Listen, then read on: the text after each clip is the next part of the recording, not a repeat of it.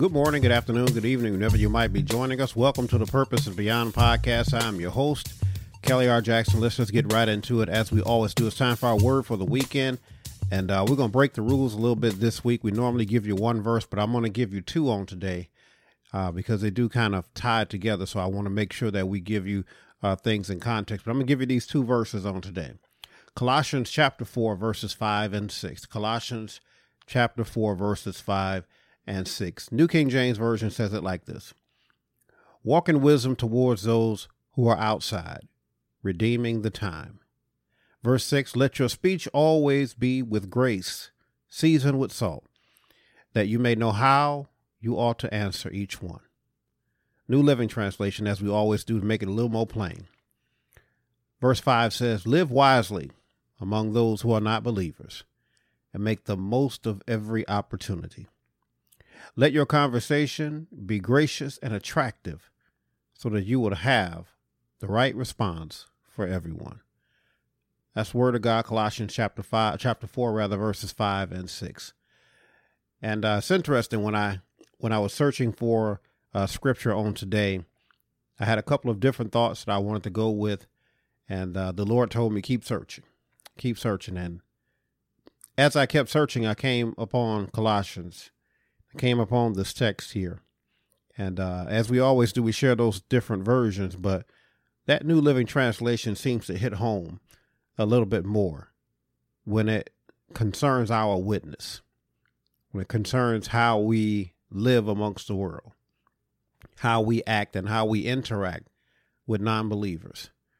And this word here says walk in wisdom, New King James Version, walk in wisdom towards those who are outside. Again, New Living Translation, live wisely among those who are not believers. Right? Our conduct matters amongst the non-believer. How we conduct ourselves, how we operate, how we navigate, how we move as Christians. It matters amongst non-believers.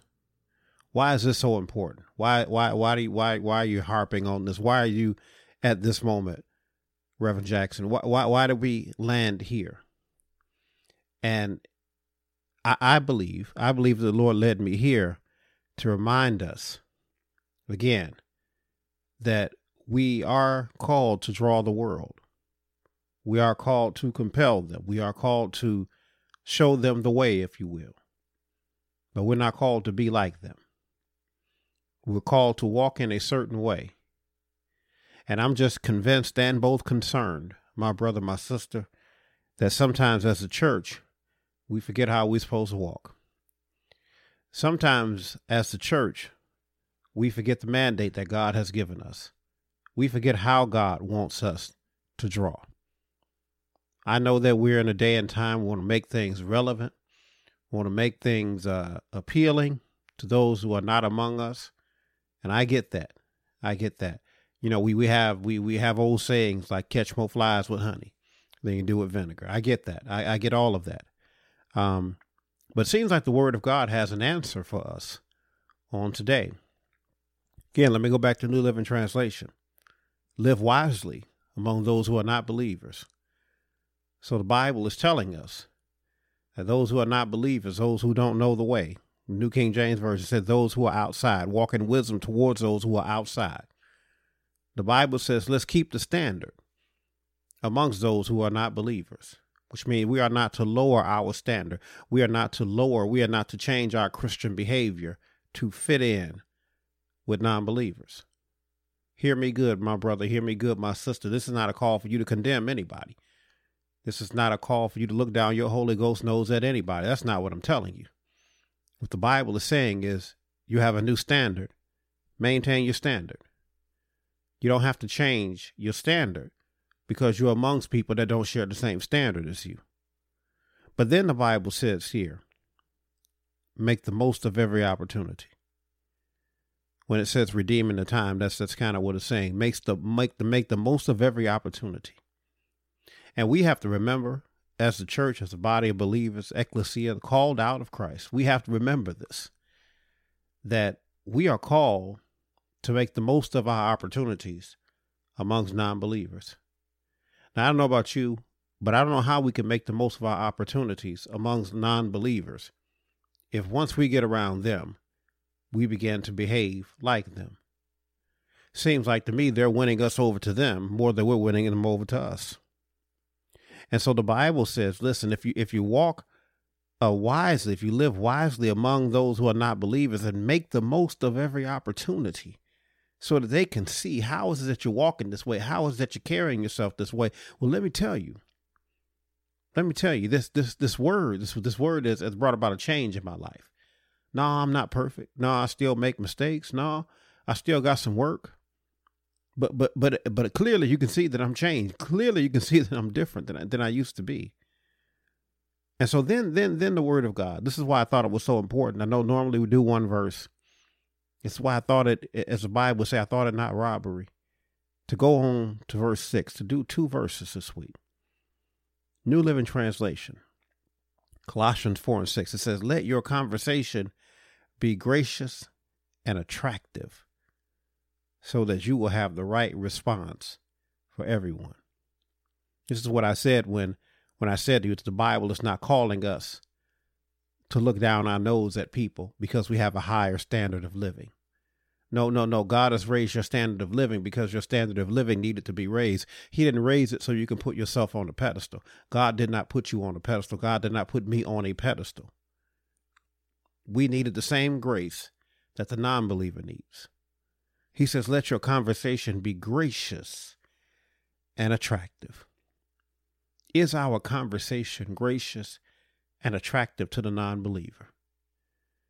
In our conversation with them, in our moments with them, have we condemned them to hell? Have we told them that they're going straight to hell? Or did we tell them that Jesus still saves? I don't care what you're into. I don't care what you're doing. I don't care what you've been doing. I don't care what you're still doing under cover of night. He still saves. And so are we telling them? Are we making it an attractive proposition to them? No, you don't have to live that way. You don't have to live in your sin. There is a better way. Oh, I'm not ready to give up my life. I'm not ready to do all this stuff just for the church. Okay, well then just come as you are.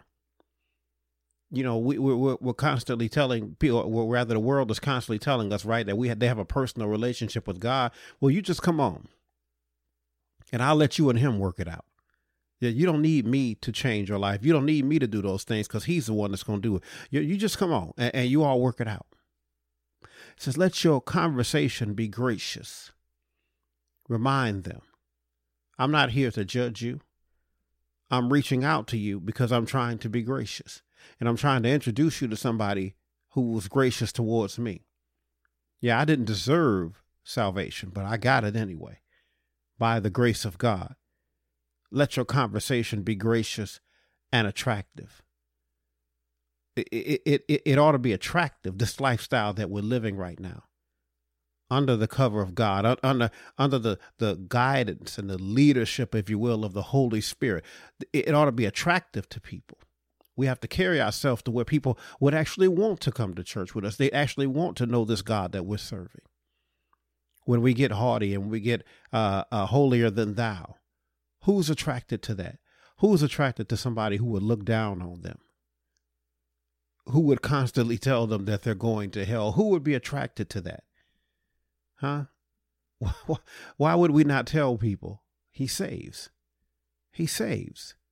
He saved me. He'll save you. And then we're going to end it right here. At the end of that text, it tells us not only to be gracious and attractive, but it said, so that you will have the right response for everyone. This call to Christianity, this call to witness to people, is also a call for us to have the right response. That simply means to me, y'all, that it ain't no cookie cutter thing, this evangelism, this witnessing, this telling somebody about Jesus. There's a myriad of different people out there, which means that we have to be fluid in our responses. We can't have the same thought, the same mind towards every non-believer, because everybody, you're going to have to reach them a different way. I've shared this with y'all before as I close it out right here. I've been told before, and I know it to be true, This is not a moment of arrogance, but it's just a moment of truth, because I look at it the same way. I've been told many times, you have a very unique ministry. Nobody's doing ministry quite like you. You kind of do it your own way. You kind of in your own lane. And I just believe, y'all, that part of the reason that I'm doing it this way is because God says there's a specific group of people that you have to talk to. And you don't have to talk to the people that I've sent other people to talk to. That's why you can't do ministry their way. That's why you can't preach their way. That's why you can't write their way, because I sent those people to talk to those people in that manner. You need to talk to the people that I've sent you to in this manner. Again, the right response for everyone. Having said that, I've taught Bible class to babies. And just earlier today, I was sitting in a room with a woman who was 95 years old. And God says, you got to have the right response for everybody. I can't teach it all the same way everywhere, but you got to have the right response. It's got to be lined up with the word of God, and it's got to be tailor-made to the people that you're talking to. But at the end of the day, we got to be wise among them. We got to make the most of every opportunity, and we need to be gracious, and we need to be careful how we speak to people. Let that rest in your spirit. That's all the time that we've got for Word for the Weekend. I hope you were blessed by what we had to share. Let me give you my tag, as we always do.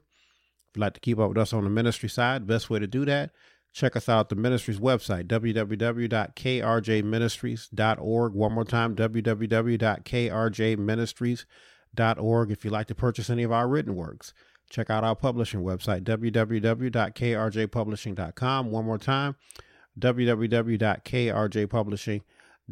If you would like to support this podcast, support this ministry in any way, you can do so at paypal.me/KRJ Ministries. One more time, paypal.me/KRJ Ministries. Listen, as always, we encourage you to subscribe to this podcast wherever you listen to us. iTunes, Spotify, iHeartRadio, Pandora, wherever you listen to this podcast, we encourage you to subscribe to it. And we encourage you to tell somebody about this podcast. If you think it's been a blessing to you, let it be a blessing to somebody else. That's all the time that we've got for Word for the Weekend. I hope that you were blessed by what we had to share. God bless you and God keep you is my prayer as always. And we'll see you all on next time. Be blessed.